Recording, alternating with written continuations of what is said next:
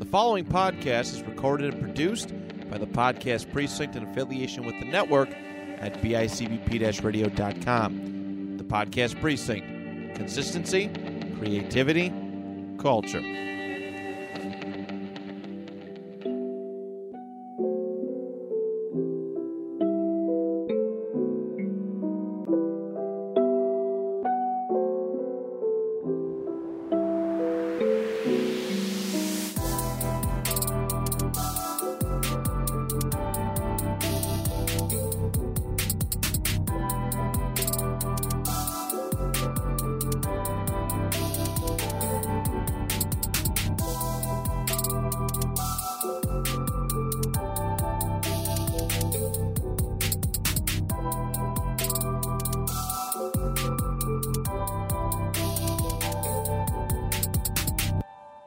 Welcome back to the Starry Night Theater podcast. I'm your host, Alex. I'm your other host, DJ. And this episode is sponsored by the one and only JDS Electrical Inc., licensed and insured. Call 716-523-2711 for all your electrical needs.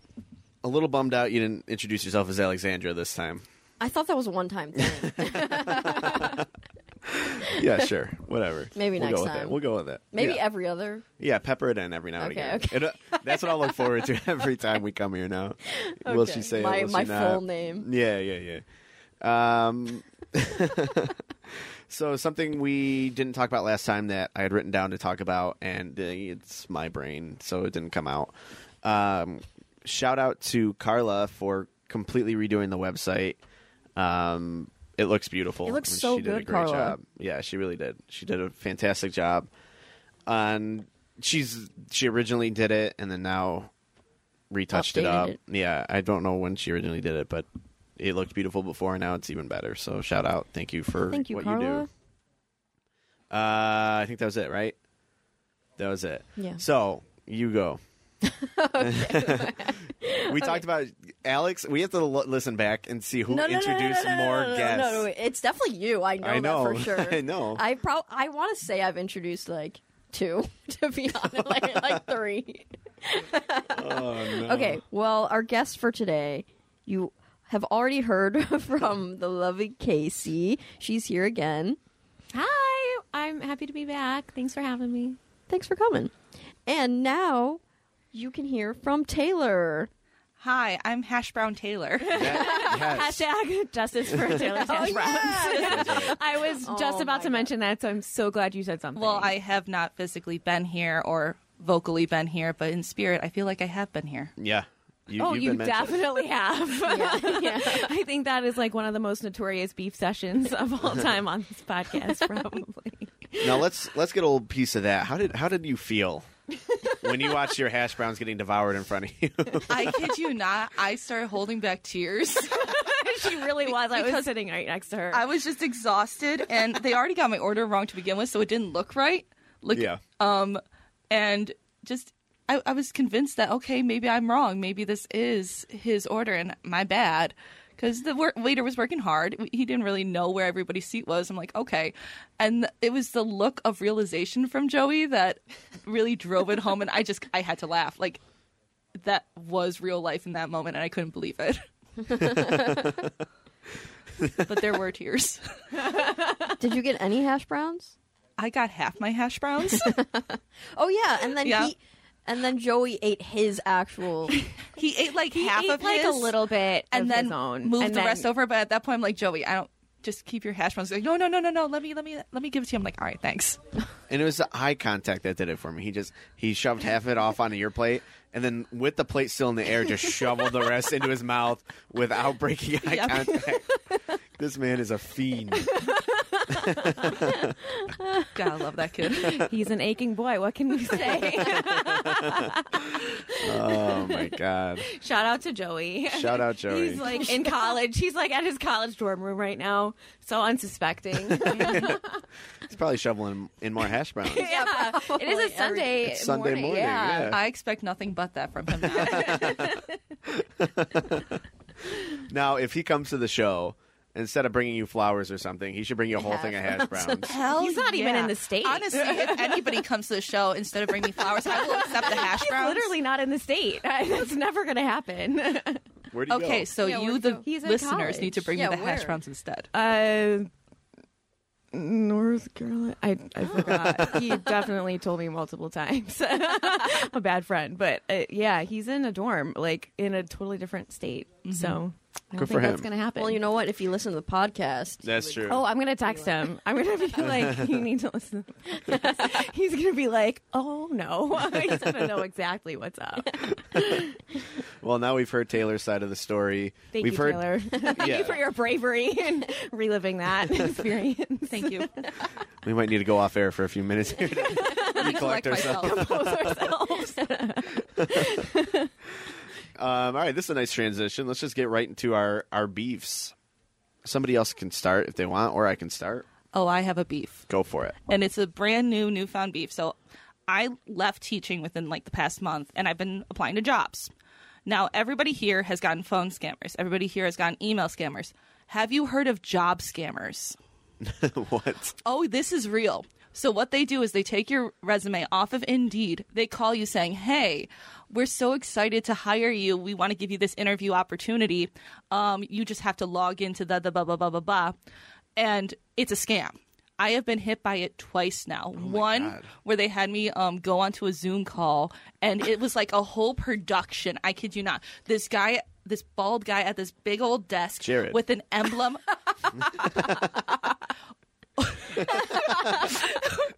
With a giant vinyl emblem behind them with like professional lighting on him. I'm like looking at this. I'm like, your head's not shining right now, so I know that this is completely staged.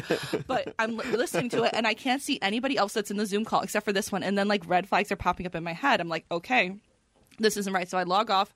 I research the company a little bit more. Nothing. There was nothing about him. Like, how the hell did they get my resume? So anyway, fast forward. This happened again on Friday, where I got a phone call from somebody saying, hey, we have an exciting job opportunity for you. Are you available at 10 o'clock tomorrow? The address is this on Sheridan Drive. Come on out. go somewhere. Oh God. Well, they sent me the details on email, and it was from a Gmail account. So I was like, okay, first of all, that's weird. Yeah. They spelled Sheridan Drive wrong. And if anybody knows me, I can't spell. So for me to find a misspelling is bad. So then I call him back. I'm like, wait a second. I don't remember even applying for this place. I call him back. No voicemail. There was no voicemail activated. The person ended up calling me back being like, hey, what's up? I missed your phone call. My bad. And I'm like, well, honestly, I'm going through Indeed. I'm going through ZipRecruiter, and I don't see where I applied for you. How'd you get my resume? Oh, we just took it offline because we thought that you were a great candidate because you were applying to these other jobs that were very similar, blah, blah, blah, blah, blah. I'm like, well, what do you do? And she's like, well, this is a wonderful opportunity for you where you can sell. I'm like, stop. So look out. Job scammers are real. I looked into this further, and what the whole premise behind it is that they will hire you. So you fill out all of your personal information on the hiring sheet with your social security my number, God. and they'll steal your That's identity. messed up. So it's a thing that I didn't know existed, but it does. So scammers are elevating. That's crazy. That's actually horrifying. Mm-hmm. I got my social security number taken, and I don't know how, but I got a notification like, yeah, it's been sold on the dark web. It's been sold on. So How does one get a notification for that? It's- Is that almost sounds like a scam to me? No, if it's I on- got notified that my social security number was still, I'd be like, someone is scamming me. Like that sounds fake. it's on Credit Karma. And it like you go through like the Okay. alert things, and it's like it was like February of 2021. Okay. Like okay. somebody purchased your social security number on the dark web. Okay, great. Thank you. How much did it go for? It didn't give me that, but I think it either it got my social security number wrong, or it's giving me all the other guys' information who bought it. I have his name, I have his license plate, and I have where he lives. Scammer get scam. Like, thanks, Credit Karma. That's a great podcast episode, like getting revenge on the person who stole DJ. Podcast on the road. So we're going to go to this person's house and ask them how they purchased your social security number. Ask the burning questions that the people want to know. Now, what if we just walked in and it was me? And he just completely had my identity. Have your dad write that. That's a play right there. Yeah. We want to see that on stage. Starring yourself. We just need to find your doppelganger. We can totally do it. Just get a mirror. Yeah, there you go. Great acting on both sides. Yes, yeah. People have said I look like Post Malone, so maybe we'll give him a shout out. Yeah, there we go. Bring Posty in. You'd have to get a few face tattoos though to match. Yeah. I don't see it, but I don't know. Maybe that'll be a match. I don't know. I think the only difference between you and Post Malone is that he has the one ring card for Magic That's the true. Gathering right now, and that's the only difference. That's both true. of you do stuff on stage. Both of you perform. We were selling stuff like that like crazy at my work, and everyone's like, we all should pitch in and get this ring. I'm like, dude, no, I'm not doing that. I don't care. It was a big card thing. But yeah, shout out Post Malone. So random. Little known artist out there. Yo, you got to tag him in the like your Instagram when you post this. That's true. Okay, I'll put at. I don't think I follow him, so I'll follow him first. I might look bad. Maybe I'll do a concert at the theater. That would be sick. For free. Yeah, I mean, come on. You can sell Ghost Malone shirts then. Oh my god! Oh, we Make need it happen. Make it happen. First of all, Post Malone, if you're listening to this podcast. we need to make merch happen, and we Yes. need to make that. I do have a Ghost Malone sweater that I wear for Halloween spooky times. Oh, I love it. Oh my god! DJ, I know you have your Halloween costume planned already, but for your consideration, if you dress up as Post Malone and we drew like Post Malone's tattoos on you and just like tagged him in a bunch of posts, you know how celebrities like see that Yeah. stuff and write like a whole sob story about like how This we want poor him to guy do. lost his social security number. Come and fundraise for our theater, please. Thank you, Post Malone. I'll have to think about that one. Shout That was out. a good one. Yeah. Now we'll definitely have to tag him. He seems like a real genuine guy, so like I'd love to meet him sometime. That would be cool. Yeah, he seems like a cool guy. Yeah. Yeah. Cool.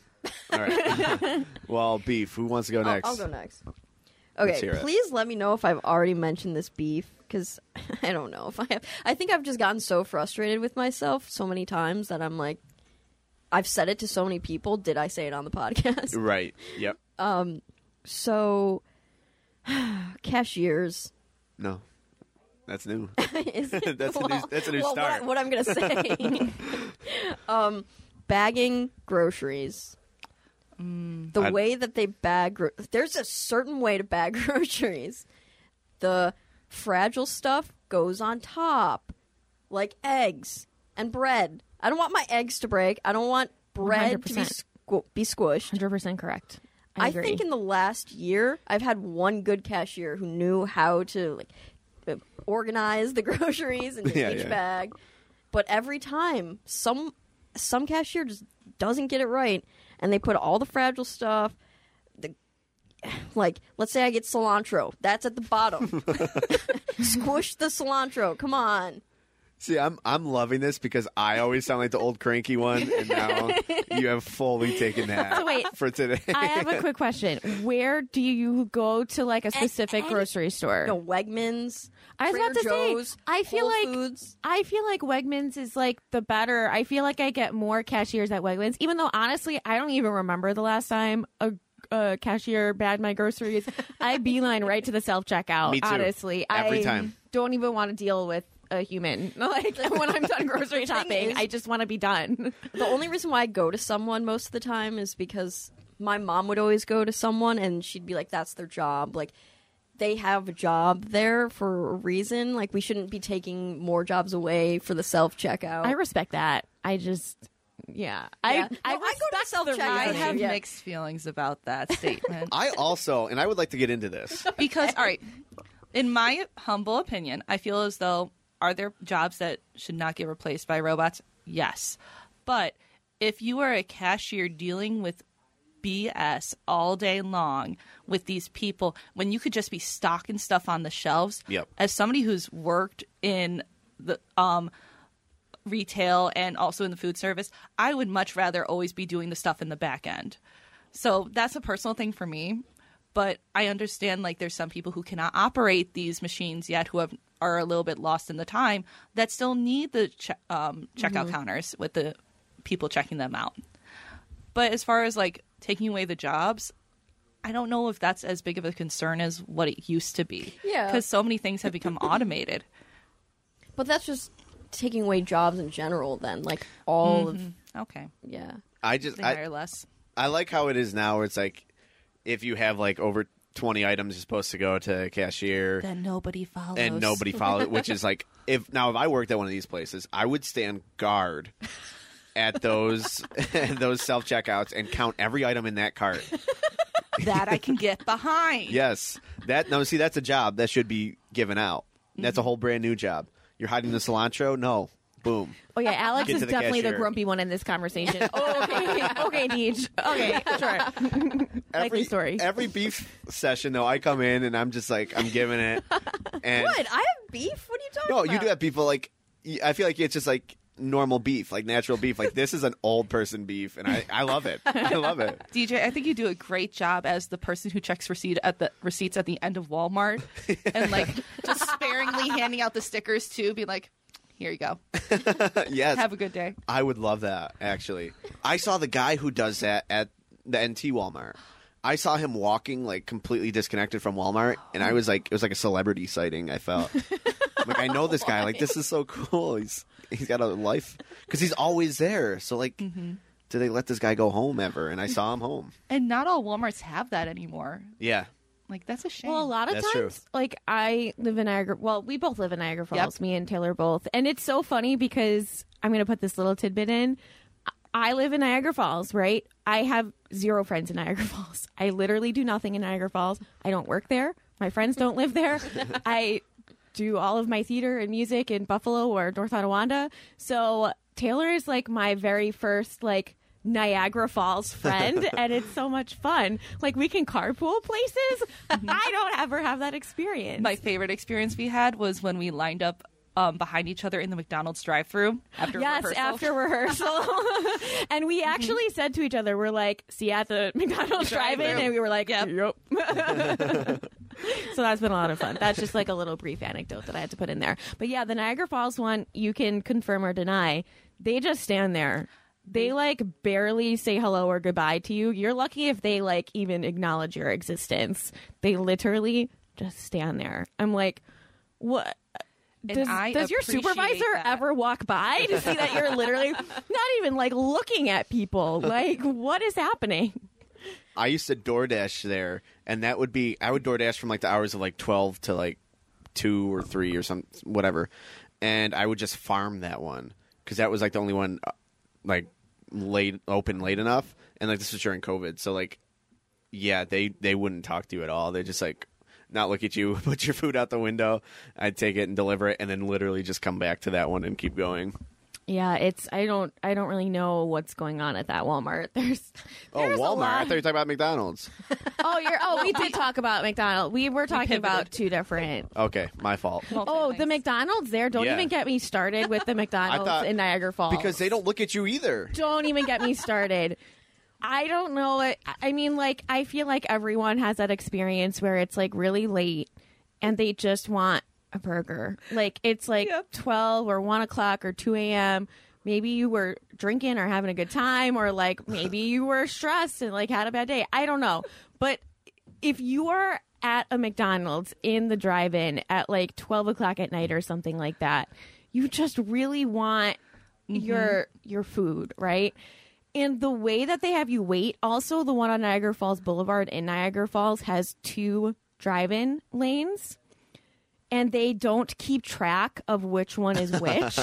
So like they'll like, okay, so let's say one lane we call lane 1 and then lane 2. They'll take like 3 or 4 people at a time in lane 1. So you could be sitting there for literally 10 minutes and watch someone that just drove up 2 seconds before. And I'm really bad at like intuiting like which lane they're going to take next. So it's literally like Russian roulette if you're going to be and it changes. It's not even consistent. It's not even like they favor one over the other. They're literally such a hot mess that they just like they have no perception whatsoever of who they're taking next. So it's literally just like you're like about to pick a lane and you're like, which one do I pick? Because even if it's the longer one and they just keep going through it, and you're sitting there for 15 minutes at the other one. So that's a beef that I wasn't planning on talking about. And then they're so rude to you, too. Like, they're so rude. You could be waiting 30 minutes for a McDonald's burger, and they still have the audacity to be rude to you. That's what I was talking about. And Yeah, I'm like when I would DoorDash. But it's not even rude, like, they don't look at you. Like, it's literally rude. Like, I will... And they still manage to get the food wrong. Or like there's one guy, I don't know if you've had experience with this guy. There's one guy, and I can see his face in my mind right now. He has no idea what's going on. Absolutely zero idea what's going on. He'll be like, do you have 10 chicken nuggets and a Coke? No, and you're like, no, I don't. No, I had a double quarter pounder. And he's like, did you have this iced tea? And it's just like, is that what I just said I had? And then he'll go through 3 different orders. Yep. And I'm like, and then you have to say it like really loud and slow. And then he's like, okay. And then he hands you the food and it's still the wrong order. And I'm like, this is not my order. And he's just like looking at me like, okay, sorry. And then like hands you another. Like every time I see him, I very closely examine my food because he first of all does not know your order, has to go through multiple, still hands you the wrong food, and it's just a mess. So. The one time I went through there, all I wanted was a Happy Meal because for me the portions were perfect because I was late at night. I ordered my Happy Meal with nuggets and sweet sour sauce, double fries, and I get up there and I think it was the same dude. He hands me and goes, "Here's your sad meal." What? I look at him. I'm like, we're gonna compare notes as to what this guy looks like because, and I'm like, Happy Meal? No, sad. Okay, wait. Is he super like? Was he like super high? Yeah. Okay, it's definitely the same guy. He's like really high every time. That's why he doesn't know what's going on. He's in a different atmosphere. This guy. I don't know his name or anything because I just like he makes me so mad. I worked in customer service for a long time. I worked in the wedding industry, so like I understand how crappy it is to have people be mean to you when you're just trying to do your job. But I get frustrated with him because, like, it's just so ridiculous. It's like, come on. Like, it's just infuriating, actually. So. Shout out to that guy. Man's getting ripped apart on a podcast he's never heard of. Oh my god! It just makes me wonder how many people are talking about me on their podcast. No one. This jerk. This. What does that mean? What do you mean, no one? No one cares about you. Okay. Oh, I hate that's Alex. not Is my true. beef. They cared enough to steal his social security number. That's true. Maybe he's got a podcast. He's like, I took this jerk's social security number. He doesn't even know. Maybe. I think I don't know. Oh my god. I've had beef with so many just like common people I meet in the world. So like maybe they got beef segments on their podcast and they're talking about us. Maybe. You know something I've noticed about fast food places now is it's What's all up? self-ordering. And for the like a lot of places. I don't know about here in Buffalo, but elsewhere I've seen like McDonald's. Whenever I travel, the McDonald's is all self-serving. It's always Or, like, on the road. You see that. self-ordering on the Yes. screen. And I love that. See, I do. My anxiety loves that. Yeah. But I just can't help but realize that society is very disconnected from each other. Like we're getting less social. The I feel more like we're connected to social media. I feel like I'm connected with people. I just don't want to talk to people all the time. But that's the thing. But that like my anxiety loves that. But then I'm also like I'm not challenging myself to talk to people. Yeah, but And maybe that's fueling the anxiety because you aren't exposing yourself to that many people. Yeah.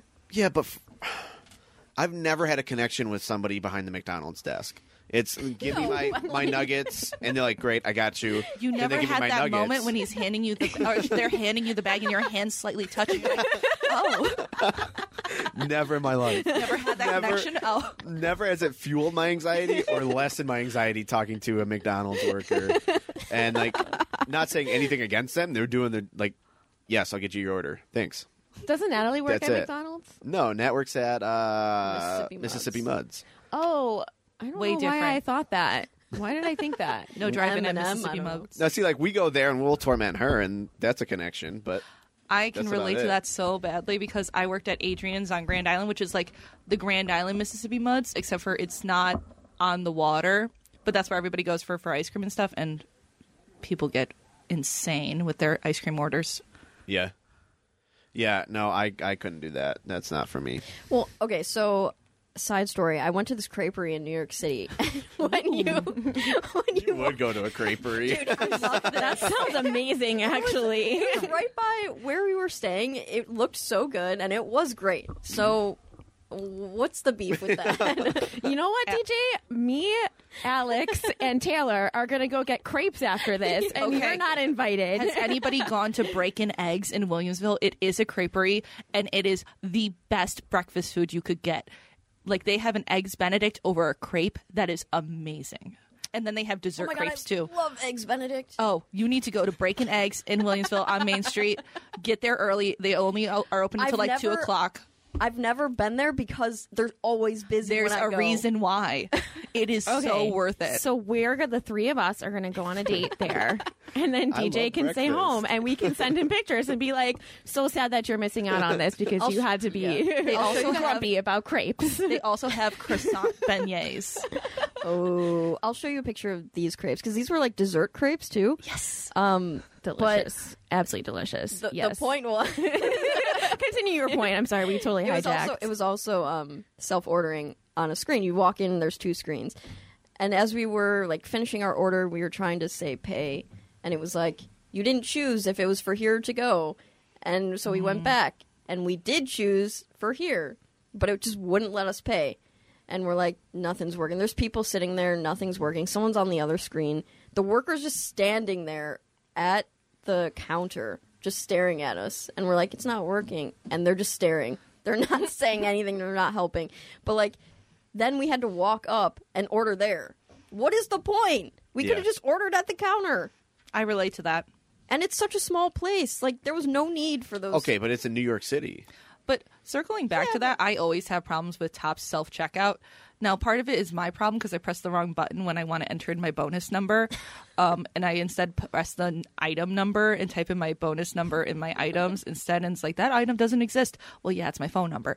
But so I relate to having that look of, okay, I messed up or this thing isn't working right. And you're just casually looking at the person who is working in that area, being like, can you help me? And they start walking away in the other direction. Then you're Yep. just stuck standing there. So I relate. Yeah. Did they still have the machines from like the first ever machine that was created? Yes. Yeah, like that's why you have so many problems with them because they're old. They're so ridiculously old. I stopped going to Tops. I can't do it.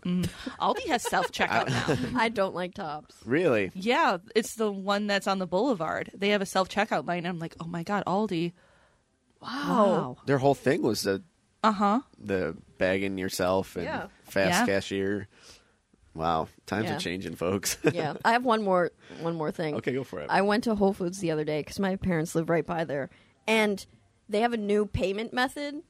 You just put your palm Okay, no. over this scanner. It scans your palm.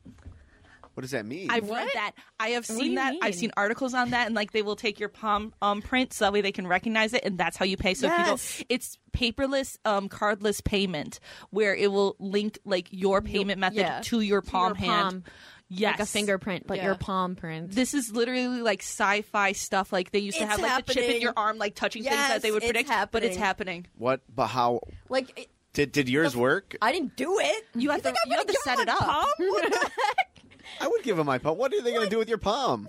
No. My numbers are out there. I'll give them whatever they need now. DJ is not about to give his palm and be set up for a murder or something. Well, it's similar to like the Face ID on your phone. Mm-hmm. So, Yeah. in that regard, it's like, well, I already gave him my face. What's the difference of me giving the Right. palm? But, yeah, you just first put in your information. Then once they have that, it's connected to your palm. Well, see, I feel like that was the thing with Threads when Threads first came out, and everyone's like, "No, they take your information." I'm like, dude, you are posting that they take your information on Facebook that already has all of your information. Like, let's not be stupid, please. I think did I talk about this already on here? There was a class I might action have. lawsuit with Facebook that you could get if you were on Facebook from, I think it was 2007 to 2017 or something like that, that your information was most likely stolen, and that they were No selling kidding. it. And they were selling Duh. it. So the class action was like, okay, I guess we'll give you a little bit of settlement money. Yeah, here's the money. But it's like you got a phone in your pocket. You're got doesn't matter, and everyone's like, no, don't trust Threads. Threads is the least of my worries right now, dude. I got a computer in my pocket that listens to whatever I say. Yeah. You know those like Ancestry DNA kits? Yeah. Yes, like 23andMe. That there I isn't did there like one. something where they're like tracking DNA or something. Yeah, so I got one years ago because I was so interested in knowing like my ethnicity and I feel stuff. like everyone goes through that phase. Yeah. And then my dad got in my head. He's like, "What are you doing? They're going to take your DNA and do whatever. Like, they're going to know everything about you." And I'm like, okay. And so I never did it. So I don't know Yeah. how true this is, but apparently, again, I don't know the truth to it, internet, they will use Ancestry DNA and like 23andMe to help solve cold cases where there's Oh, that's brilliant. DNA that's unidentified. So then I they have find heard like that.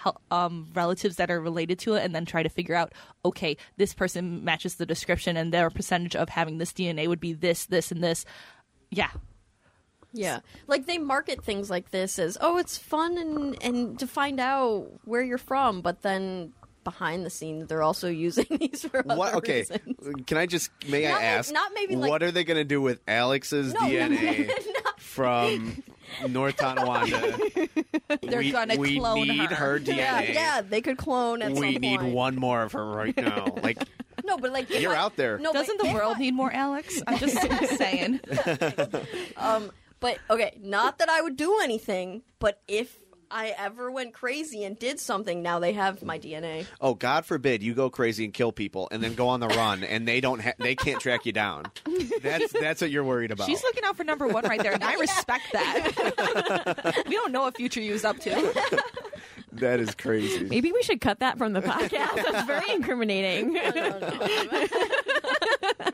it's not that, like, I will ever do anything, but just the principle of the government taking something that's yours. The government already has me. I know, but, like, it's just the They principle could of it strike all. me down right now if they wanted to. No, it's just the principle. Like, we're giving It's not them a so it's much of ourselves. Yes, They already have us. I know, but, like, So, we whatever I shouldn't give give them is like, any you already more. have this. So we shouldn't give them any more. There's no more to give. They got me. They got me inside and outside. And that's why we don't have the energy for social interactions at the drive-thru. What a full circle moment, man. That was satisfying. All right. My beef is a curve. Oh, we still have yours. Yeah, I didn't. We're talking about your beef the whole time. This was one I wanted to get out on the podcast. I don't know what happened, but I didn't get to talk about it. So this was after we talked about the spider and the spiders Yeah. on the episode. Then I went to my dad's. We watched Only Murders in the Building. Great show. And I'm going home. And I'm listening to a musical that I really like. And I'm like, I'm going to take the long way so I can keep listening to this. I see something crawl across my dashboard, and so I'm done. I'm biggest fear of spiders. If you listen to the podcast, you know this. I was panicking, and like I had to pull over somewhere, so I pull in front of a firehouse and like a big sign, no parking. I literally just turn the car off. I open my doors, I get out, and I stand there. Maybe we're looking at 15 minutes, and I'm just waiting to see it again. So then it comes out. I take my shoe off and I squish it against my my windshield, and like that took a lot of courage. Like my heart was pumping, so I squish it and I look at it on the windshield. Like, okay, I got him. So the bottom of my shoes have like the holes, like most shoes do, and I see it in between it, and it squirms its way out. Oh, my God. And so I got body spray in there, and I start spraying them like crazy. It is now lost, kind of like by where my keys are. And I'm like, I'm not getting in this car. I don't care if the fire department comes out and blows up my car. I'm not getting in it. And so I called my sister, and my sister's like, yeah, Mom will be there. So, like, I don't know what my mom was going to do, but I wasn't driving my car home. Like, I promise you I wasn't doing it. So eventually I find it, and I kill it before she gets there. And that was the worst drive home of my life. I was literally, like, making myself as small as humanly possible. I was booking it down Niagara Falls Boulevard. I'm like, I got to get out of this car immediately. And I actually passed my mom on the way, and I'm just flying. And I got out. I didn't see one again, but it started. I saw a web in my car. This was right after we got back from North Carolina, and I just see a little web in my car in the back seat, and anxiety through the roof.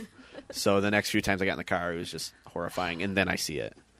It was small, but it was still in there. You know what? Good for you, though, for taking it on and, like, trying to kill it. I personally don't kill spiders. I try to release them back outside because I have a love of spiders. I do. You would hate this, but I even have a driving buddy spider. Stop. No, you don't. I do. Hold on. I do. And Stop. and I talked to Callum about this leaving rehearsal one day, and because there is a spider that lives in my rear view mirror. And every now and then I'll come out and it makes me a new web. It makes me No. And, like, I will see it, like, when I'm taking off and it's there and it's, like, holding on for dear life, and then it will scurry in behind my rearview mirror when I reach a stop sign.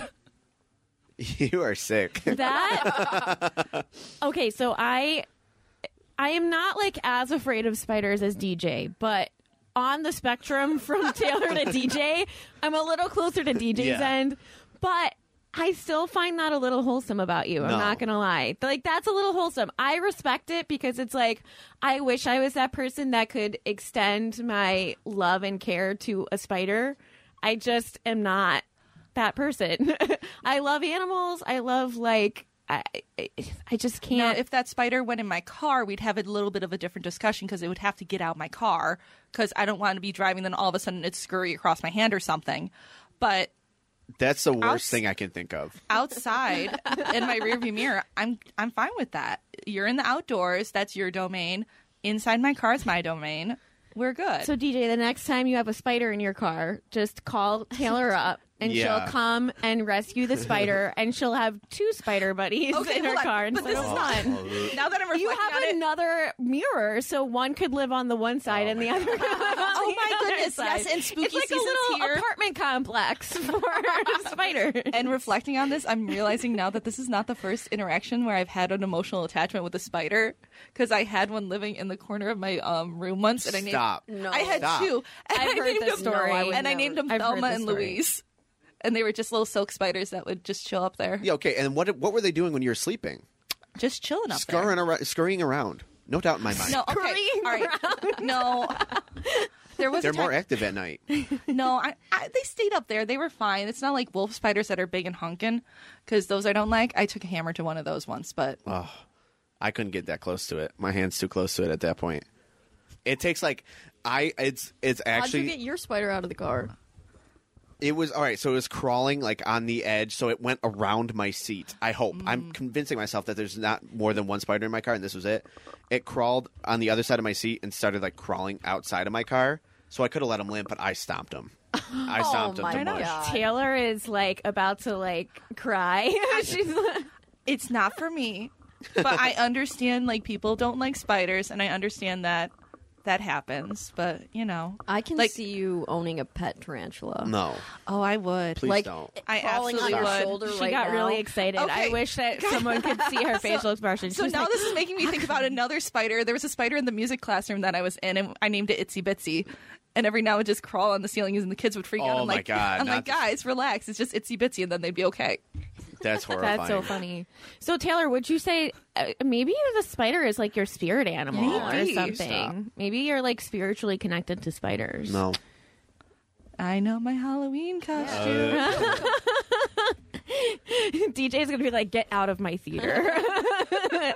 I get this like horrified feeling that like when it's just me and a spider in a room together, like it's really a fight or flight thing. And the only thing I can equate it to is in the early seasons of Walking Dead when they have to kill a zombie or something. Oh my god. It is literally that amount of fear and like something just builds inside of me. It's like I gotta attack this thing before it attacks me, and either I kill it or I miss, and then I run, and I just don't stop running. So you basically have arachnophobia, like legitimate. Yeah. Extreme. That No, like sounds extreme, like yeah. actual, because like fear of spiders. I feel like you know, like we said, a lot of people have like me, for example. I don't love spiders or bugs or whatever. Like I will try to get rid of them. I wouldn't say I'm like that Yeah. Yeah, no, I'm upset bad. about it though. That's So I crazy. feel like that's like arachnophobia level. No, it is for sure.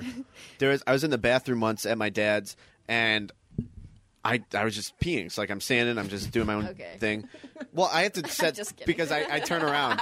So like I have to set the scene, and I turn around, and there's just a fat wolf spider sitting on the floor in the corner, like just sitting there. And so I'm like I freeze. I completely freeze, and like I'm done at this point. So I freeze. It starts running at me. Like I Yeah. swear to you, it starts running at me. That was the scariest moment. I take the tissue box and I smash it. Like I'm smashing it to the point of like tears coming out of my eyes. See, Like, I'm more aligned with you on that because my wolf God. spiders are a different breed. Those are different. Like daddy long legs, silk spiders. Hell yeah, the squag like with the long legs that are just kind of skinny. Yeah. I'm all for that. But the wolf spiders that look like they can like chomp down on yeah. you, Are I'm those not. the ones that can jump? Yeah, Yeah. but that's different than Mexican jumping spiders, which are really cute. No, they're and they'll, not cute. I Oh, actually stop was just about to say that because No, they do I a gotta little look dance. I don't know how I came across this because I don't appreciate insects or bugs or anything of the sort, but for some reason Instagram thought that I needed to see this reel on this lady who has jumping spiders. Yes, I follow her on TikTok. Okay, I don't know why. Maybe it's your fault then because you send me stuff. I don't really know. For some reason, the algorithm was like, you need to see this. And they are really cute. I don't know. I don't think I'd ever want to touch one or anything, but I can watch her videos and be like, that's a cute spider. I actually think it's adorable because they have like the big eyes. They're like the little fluffy cats of spiders. but they're not though. They're not. No, they're really cute. No, because they have 8 They legs. have big. They have those big And they'll eyes, jump at you. though. Those little big eyes. You would really look into the eyes of a jumping spider and kill it. No, I wouldn't look in the eyes. I would just start smashing it. Now, that's so DJ, sad. They're so I can cute. find a GIF of a jumping spider just doing this cute little dance thing. Would you be willing to watch that, knowing I've it's a seen GIF? it. I've it's seen, cute. and they do their dances. No, that's, But like, there's that's little, horrifying. but there's versions of it that like they put little maracas on the picture, and it's It's horrifying because the thing about spiders is like you just know if they were our size, we'd all be dead. We'd all be I dead for. disagree. Who would No. think of something like that, though? because If a spider's web was as thick as a pencil's not that thick. If their web was that thick, they could catch an airplane. yeah, If they Spiders- get any bigger, if our environment allows them to get any bigger, Wait, we're DJ. done. Hold we're on. finished. Hold on. Spiders' You webs know are- those huge spiders in Australia, and they haven't Yeah. taken over the world. Yeah, so if those get any bigger, and these wolf spiders get any bigger, and they keep growing, we're done. but we're I all have a, finished. I have a separate argument to this. Like, do you know how Kevlar was made? No. It was made at DuPont as they were trying to recreate the strength of spider webs. And that to this point, like they were trying to have the lightness because spider webs, per its density, is like one of the strongest things that we have. So they were trying to recreate that. And if we had big spiders, we can just harvest that then instead of having to make it ourselves. Yeah, but we won't be in control if we have big spiders. But think about, but I also, again, on the flip side, I think of like, okay, if the roles were reversed, where we were the size of spiders and spiders were the size of us, we still have people running away from spiders. Not all spiders are going to be like, oh, we're going to kill you then. my like anxiety is through the roof thinking about a spider. I Like, think we need to this change the big. subject for DJ's health. Like imagine just a spider in this room, like the size of me right now. That I can't think of anything scarier in my life. That's it. That's my hell.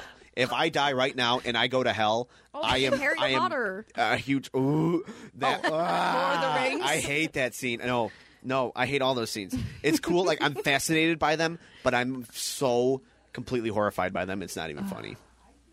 Taylor would like take it home and like be like, "Hi, little friend, you could be my new buddy." Oh my God, have that would it on be a Taylor's new leash. roommate. No, and then when you're sleeping, it would tie you in a She web would cuddle and with suck it. the life she out would of you. cuddle with it. Well, at least I'd be sleeping then, so I wouldn't notice. Oh, I can't. I'm crawling. I'm crawling right now. All right. Our beefs are all out there. I'm like very uncomfortable now. I got to be honest. I'm sorry. Wait, did you give your beef? My original beef was something else, but then I talked about the McDonald's guy, so I feel like that's more accurately my beef. But I would like to present a podcast segment. Yes. Oh, yeah, okay. Let's do it. So I really like those YouTubers and like those social media people that read off Reddit stories. So I feel like most people have seen a version of this. So they read this really like scandalous or very like controversial Reddit story, and then it's literally just like a group of friends just like us, like sitting reading these stories, and they talk about it. So they like talk about it as if like they're like pouring the tea, like this is like their other friend or something like that.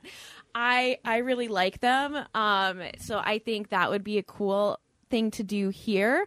But the twist would be that you pick theater specific Reddit stories, which I feel like there's a thread for everything on Reddit. Yeah. So I feel like there's definitely a definitely segment. So I feel like that is my request. I would love to hear you guys do like, and I do request to be on one of those segments because I listen to these all the time. Like that's my favorite thing to listen to when I'm like getting ready or doing my makeup or doing my hair or whatever I'm doing. Like if I have time to get ready and I like want to listen to something while I'm getting ready, I love listening to those. So I would love to hear a theater version. I also don't know of anyone that does a theater version. I feel like people just read off like scandalous ones like of all different topics. I've never heard like a theater specific one. So I think that would And be there fun. is theater subreddits. Like there's a whole subreddit. There's gotta be. There's a There's whole one for subreddit everything. dedicated to Milky White from Into the Woods.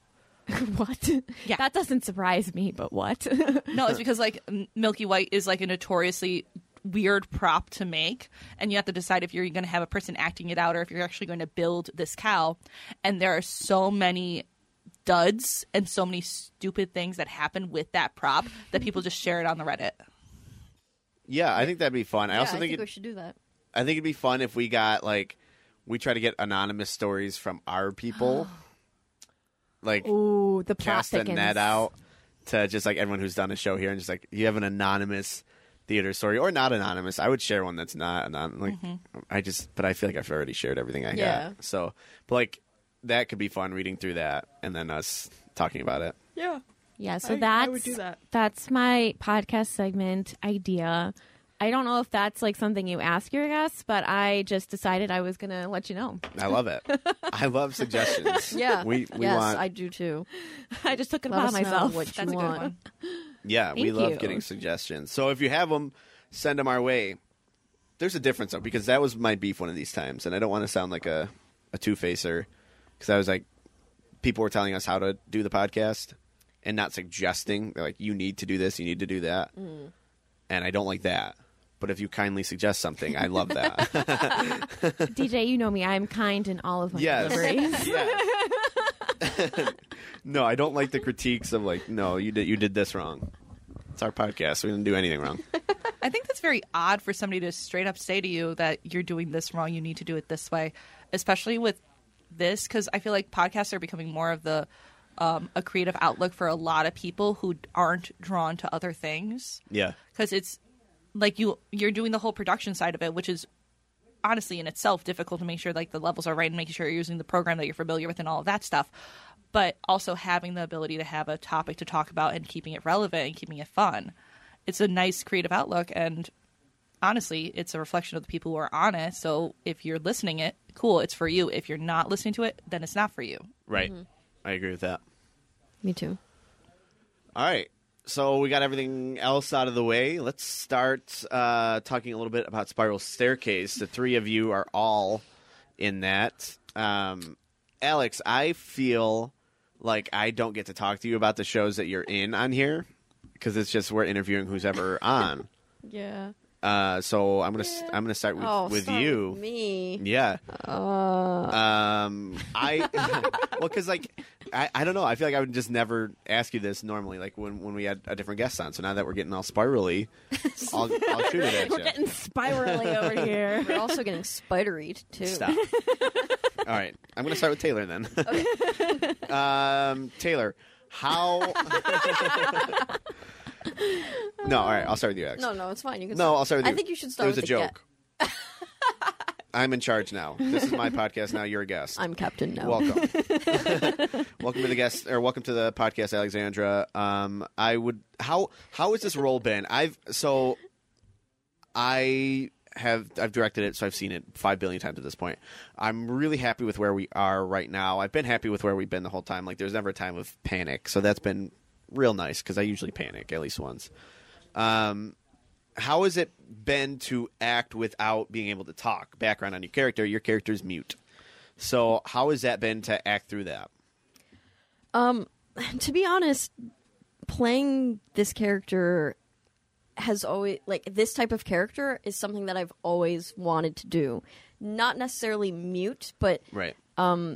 someone who really needs to express something with their facial features, like get something out other than with their voice. And I feel like I have strong facial expressions, and I like being able to emote without words. So, like, getting the opportunity to do that is really enjoyable. And also, it's just to not have words to memorize. It's a completely different experience, because I feel like when I have to memorize words, I'm in my head a lot, and I'm not necessarily acting. It's not as natural or relaxing, and I want to get into a character that's more like I'm not as anxious, or I'm not thinking about it. I just kind of do it. Yeah. I just go through the motions and they come naturally to me. Whereas when you have to memorize words, a lot of times I'm in my head before I go on stage, where I'm like, okay, what's my next line? And I'm so focused on what my next line is that I'm not present. So getting able to play this character where I don't have to memorize lines, I'm way more present, and I feel like it's making me a better actor and helping me grow as an actor in the direction that I've always wanted to go in. That's awesome. Yeah. I love that. I think you're doing a fantastic job. And I knew that it's not an easy part to just, I'll step in and do this. And I think Amanda did a great job with it 10, 12, whatever, how many years ago we did it. And I think you're also just doing a fantastic job. And both are very different, but it's a lot of fun to watch you work up there. I mean, I'm a fan of your normal work, your normal line saying work. But this was just such a different thing for you. So it's fun to watch. Yeah, and I've always liked more intense roles and like, more dramatic roles. That's just always what I've leaned towards. And so to be able to be intense, it's so much fun. Yeah. And I love that I get that opportunity to be that way and not just like, oh, I'm saying these lines, and like I really get to express myself on stage and like trying to reach the audience in the back. Yeah. Just with my face and my gestures. Yeah. Yeah. I love it. You're doing a great job. Thanks. Now, this one is for both of you, because I know both of you are very, very musically inclined. So I'm not completely familiar with both your backgrounds and don't know how much acting either of you have done, but was it challenging to take on a serious role like both of you have, or like compared to being in a musical? It has been a hot minute since I've been in a straight play. Okay. So my last role that I can really think of being in a straight play, it was for the play Out of the Frying Pan, where I was playing this landlord lady who was basically the comic relief. Okay. So having to play a more serious role in this capacity hasn't really happened to me. And when I would direct my shows with my kids, because I would tend to do straight plays with them because it would be a lot easier dealing with that than having to incorporate all the musicals and sound and everything that I do with community theater. For them, because it's a kid show, I tend to lean more towards the fairy tales, the comedies, something more lighthearted for them to get the first positive experience in theater. Yeah. So it's been a long time since I've got to do something serious like this, or even like spooky, really. Which is, it's wild because I remember back to auditions, and I was very intrigued by both of you during auditions because like I know your musical work, and that's only one show too. Like I don't really completely know all of your work, and it was interesting to see because I've had so many different experiences casting people who are musically inclined to do a straight play, and they miss the boat 8 times out of 10, I would say. And you guys are the opposite, which is fantastic. Like that's wipe the sweat off my head on that one. But it was when you read for I can't think of her name, Helen, I think, in Night of the Living Dead. I'm like, she's really good, and I wasn't familiar with your background, so I'm like, she's got to just be like acting on the regular. And you both just had like this spark in you, so it's like, okay, they just are talented and can do both. And I think that, I don't know if I can speak with Casey on for Casey on this part. As far as the musical theater world goes, it has had a shift in the 20th century where it used to be singers who can act, and now it's actors who can sing, which I love. So people like, I have a very music intense background. That is my background. And then the acting came in afterwards. So having to get my skills up to a point that could even match my vocal ability is something that I am challenged with. Yeah. So Taylor, I've been on the podcast before, and the last time I was on it, I did say a little bit about my background. This is your first time, so if I was listening, I would love to hear a little bit more specifically about your background, if you're willing to share. Oh, geez. Not to put you on the spot, but just so that we get to know you a little bit. In all honesty, I don't want this to sound like stupid, but my acting background is through struggle, because as I had to work so hard as a vocalist and as a musician, because I have a learning disability that like makes things a little bit trickier at times, because it's an actual it's an auditory central processing disorder. So when you say something like, my brain does not necessarily process it the same way, and that could also happen sometimes with sounds or with vowel shapes and things like that. So when I'm in my lessons with my voice teacher or anything, I would really have to focus on the shape of the vowels and the shape of the mouth and everything. So if I ever mispronounce somebody's name, I'm so sorry. That's my bad. I'm trying to work on that, but it's just something I deal with. So having that struggle and having to go through that, I found a place in music that I really loved. I found a home there. So then I started honing my craft there. Then I discovered plays and musicals and things like that. I auditioned at a ripe young age and like in middle school and everything, and never got in. Oh.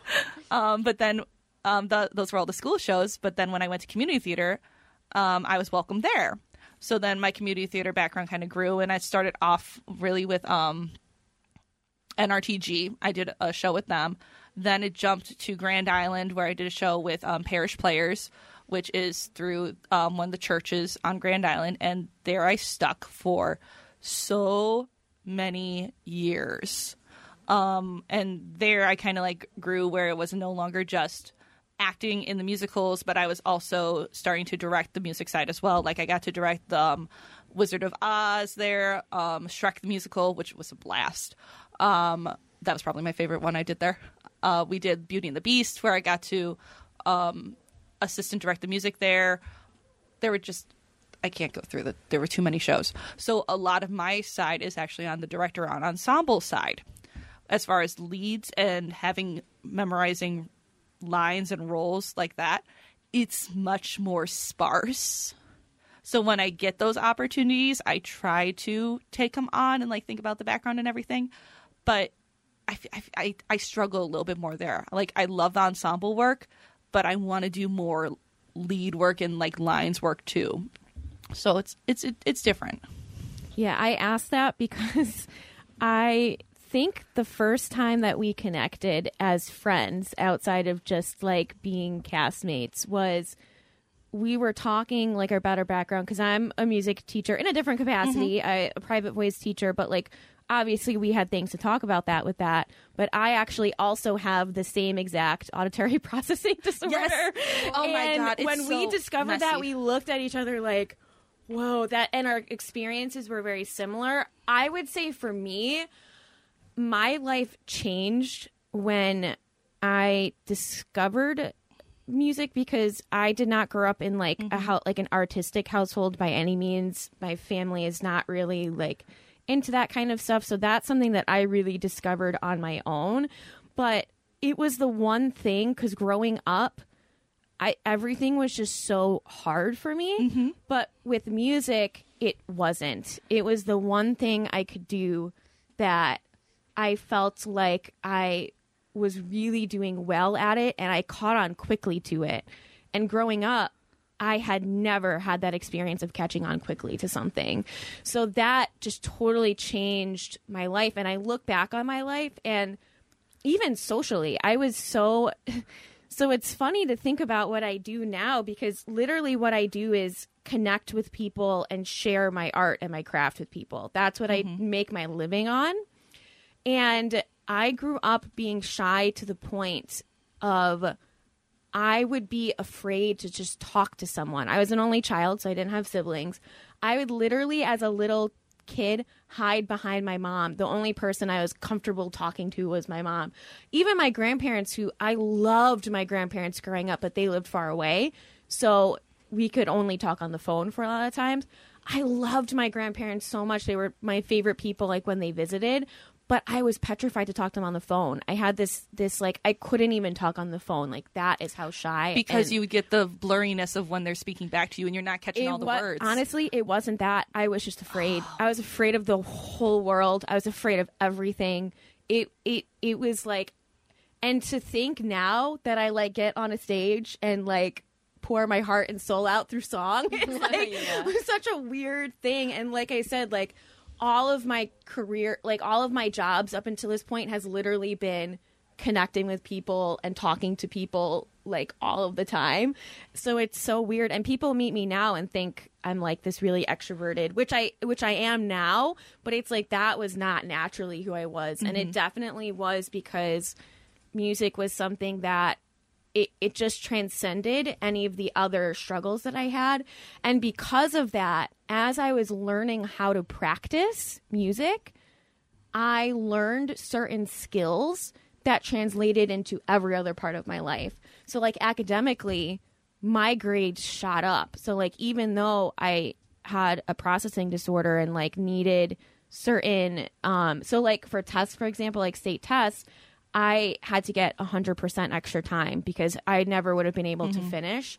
But it was so weird because I learned so much on how my brain worked through practicing music, I would still get really high scores on everything, to the point where with my IEP, people kept accusing my mom of saying like I had a disorder when I didn't, to just like give me extra time because I was scoring way higher than anyone else who had the same thing. This is a beef for me. And they would have me retested every single year. So I would have to go in order to get the extra time, and they would test me every single year because my grades were high. But my mom was like, her grades are high because she has the extra time. Yes. I never would have passed any of my tests because I physically would not have been able to finish them. And I didn't necessarily, I don't know if I ever used the full 100% time, but I used most of it. And it wasn't because I like didn't know what I was doing. It's just, I just physically needed the time to process what I was reading and stuff like that. So, and I still scored, like I was on the higher honor roll. Like in college, I didn't need that actually. But I studied music in college, so I didn't need it because it was something that I understood. But like math, for example, I physically wouldn't be able to do it in the same amount of time that other people can. So I think for me, music was something kind of to tie in. Now I'm going to kind of tie into your actual question, which I started acting because I was a vocalist. And when you're a vocalist and you do musical theater and all of that, being the singing actor. So that's a thing. That term is more used in opera, which is where I originally, that I consider that kind of my home base. That's really, in college, that was my main training, was opera. So I consider that like my original art form. So the way that you talk about acting in opera is very different. And like you said, Taylor, there is a transition with that, especially with opera specifically, because it's such a virtuosic art form where you're not only a vocalist and you're an actor, but you're also an athlete in a lot of ways. Oh my goodness. And you have to train your body for so long. Like, I am so out of shape right now. If I was to pick up any of my rep that I was doing in college, I would get laughed off the stage. I wouldn't be able to do it. You're bringing up an interesting point with opera, with the evolution of that, because it started off, like when it first came out, you know this, where it would literally be a picnic. People would be gathered. It's a town event. They would come to this. And this is where the trope of throwing food on the stage came from. So they would have the scenes and acting and all that. But when an aria would come up, which they would want to see the show for, if the singer was doing a great job, everybody would stop and pay attention to it. If not, they would boo them off the stage. Like, it was a very rowdy environment. And they cared more about the music than the acting in that. And then it slowly evolved to the point where we get like the operas in the Renaissance and all the Italian greats, and then it's starting to turn more into the acting side and caring about the stories. So even from a history standpoint, it has evolved where music is less, not I want to say less, but the emphasis is more shared with acting now. Yeah, I think for opera specifically, the expectation is that you are a singing athlete first. Mm-hmm. The acting is very secondary. But I remember in college, I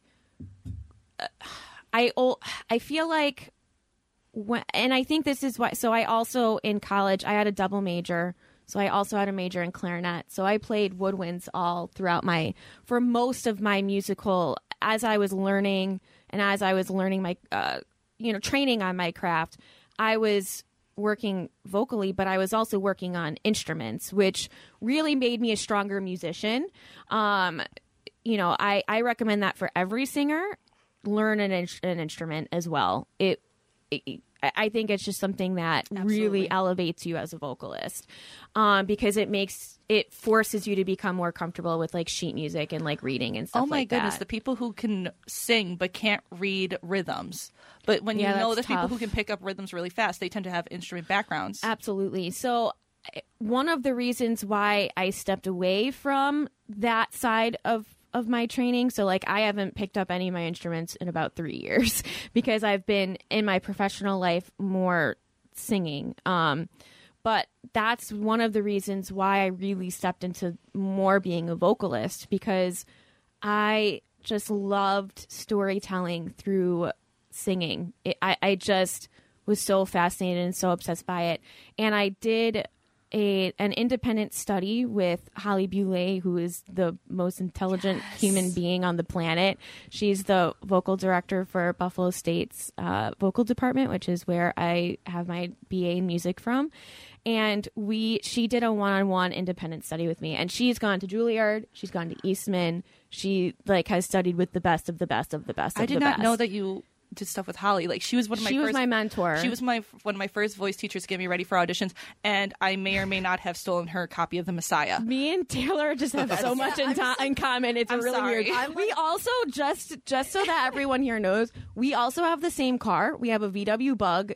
Hers is orange and mine is blue. We just have a lot of weird stuff in common. Mm-hmm. But I did this independent study with her on vocal literature, and I did. She encouraged me to do a research project on performance practice. And performance practice is basically where you accumulate different recordings of whatever piece you're working on. So I chose an aria and I picked a bunch of recordings of different people doing it.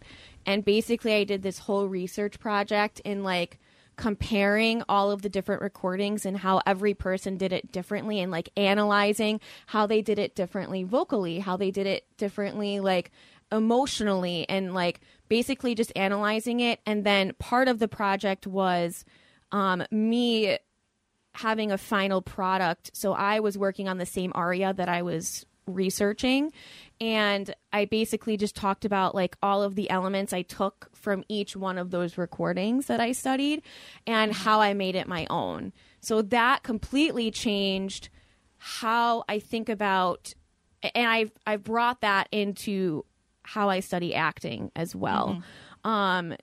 So like, for example, Joanna is a really great example of that. I talked a little bit about this the last time, but I listened to like every single recording and I watched every single video I could get my hands on. And that's what I did. I just figured out like what works, what do I like, what do I not like. And then the most important part of the process is bringing yourself to it. Right. So figuring out what you like and don't like from what's out there and then bringing yourself into it, and that's how you have your final product. So I think with something like Spiral Staircase, there is a movie, but it's totally different from the stage version, to the point where my character is not even my character in the movie. That my character is two different people in the movie combined into one person. So it was for me, this process has been very interesting because ever since doing that, I rely on that performance practice as like one of the biggest parts of my process with preparing anything, whether it's learning a song to do at a gig at the Piano Lounge, or whether it's doing more of a recital or concert setting, or if it's something more like musical theater where I'm taking on a role. That completely changed how I prepare for anything. So with something like this, I'm trying to describe it. It was weird because I had to kind of readjust that huge part of my process because it physically wasn't there. Right. But at the same time, it was very freeing because I got to just like look at it and of course DJ gave we talked about like you gave me tips on and you actually gave me a lot of tips that changed my character for the better, for sure. But it was really just like the feedback I was getting from your vision and then just my own intuition and just what I know from like acting. It's totally different. And that's been a really cool process, but it's completely freed me up as an actor, I feel like, because it just was so different. The other aspect, which I think you probably can speak on as well, because you're a great musician and like you read the sheet music and like I know you know how to like analyze a piece of music, right? I love doing that. Love theory. It's very interesting because when you're singing, right, and you're acting while you're singing, you have to work within a specified tempo. You have to work within specific rhythms. You can't just put a pause somewhere because you want to pause. Yeah. Versus when you have spoken lines, there's no rhythm necessarily to like read, and you have to say the words within this amount of time or hold this out for a certain amount of time, or there's a high note specifically written on this The composer note. does a lot of the thinking for you. The composer does a lot of thinking. Now, what sets apart a good singer, a singer, an expressive singer, whenever you listen to an expressive singer, they will always do something with what is written that maybe is different. You know what I mean? And that's something I really pride myself on when I learn a piece. I'm always looking for those moments like, what did the composer write? Why did they write it that way? I love composers who write expressive pieces and do it well, because they will write things for you. Like they'll put a high note in the perfect spot with the perfect vowel so that you can emote a certain feeling. The choice from of the it. word that they choose, that way it enhances the singing. And I don't want to keep bringing up Sondheim, but he is notorious for hiding things in his music, Yes. not just in the singing lines, but in the accompaniment. And you will hear themes come back and again, it will influence the emotion that you're feeling, even though you don't realize that's what he's doing. And again, this goes back to like the composers having such a say in how you are portraying it. When you are compared to getting a blank script or a straight play, you don't have all that subtext. You do have the italics and the staging and all of that, but it really does take on a different form where you aren't. I feel like you almost have more freedom, and for me personally, that freedom can be daunting because I want to make the right choices, but I know that there's not necessarily a right choice because It's just totally different. Also, coming off of that, I will use like art songs as an example. So an art song, it's basically like a piece that's written on a piece of poetry or something like that. But it's not necessarily meant, so it tells a story, but it's not necessarily meant, like you'll have song cycles where you have multiple art songs that goes through a storyline or something like that. But an art song is kind of like a very specific little mini story. It's almost like a short story version of a musical where like you have this story that you're telling, but it's within a song and it's not necessarily meant to be staged or anything like that. And with a lot of art songs, the piano part, the accompaniment, is actually a character of its own. Yeah. And that's one of the things that I learned in my independent study as well, studying also the accompaniment. And that can give you insight on how to express what you're singing. Because the piano, it's almost like you're reacting, like on stage. Let's say you have a scene partner. It's the same thing as having a scene partner, but it's so much more. You have to like interpret so much more because it's an instrument. It's not like a person, but you're still reacting to it. But yeah, it's just totally different because we have all of those index clues as singers, but that isn't there when you're reading lines. So it's really that was fascinating. Very interesting. Yeah. Because I've never thought about it that way because I'm not a trained singer. So, and a lot of times acting is just feeling your way through a scene rather than dissecting like the technical aspects of dialogue. And most of the time there's not like, I mean there is, but not as much as in singing. So something that I do when I study a song, if I really want to get a role or a story across and not just sing it, like if I really want to get something across, I will think back. So I took an acting class in college, and one of the biggest things, it was just like acting 101. So one of the biggest things we talked about was like objectives and stuff like that. So like a character, what is their objective? And like having action verbs to like get to that objective, and that's what you're acting. So that's how I was trained in that acting class. So something, and this is, I will train my students on this when we work on performance, like, because like if you're a voice teacher, you're not just teaching them how to sing, you're also teaching them how to perform. not just that, how to present themselves. The moment you walk into a door, that is part of your audition. And you have to teach them, okay, how you open the door, how you walk and how you greet them, how you are speaking. Because the moment that you are talking in that room and introducing yourself, you're not just introducing yourself. You are testing the space and testing the room for its residents and seeing, okay, where in this space am I going to be standing so that way it sounds the best for me. Right. And so one of the ways I get that across is we will pick I'll pick buzzwords with them. So like we'll describe who is the character, what are they about, and then specific lines or specific words will have specific intentions. So like I'll ask a student if they moved their hand on a certain part, I'll ask them, why did you do that? If they can't give me a good answer, then we take it out and we do something else.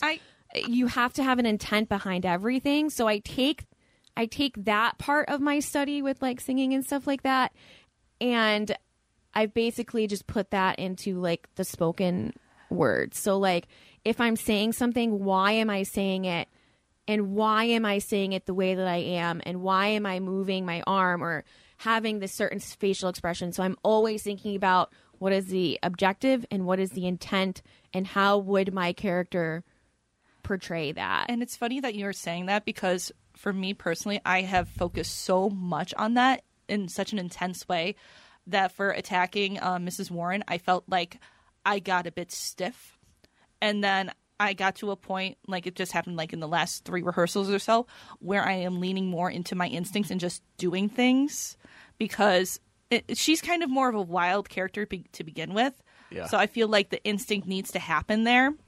Like, perfect example is on our last rehearsal, when I am at the very end of the show and going freaking insane, and you weren't here for this, Alex, but I started moving in a way that I normally don't move, and it got me hurt. But you know what? That's okay, because I learned, okay, maybe don't move that way. Instead, I'm going to be doing it this way instead, but just taking that chance and doing it a little bit differently of not necessarily knowing the why behind that, but making sure that it feels right and trusting my feeling on it. 100%. Yeah. It's such a balance between like having reasons and like doing things intentionally, but also like going by instinct. And having it's the such a naturalness. weird like, and I think when you're interpreting something as a singing actor versus an actor, when you're singing something, like I said, you do have these parameters. So like you're kind of working within something that's been given to you.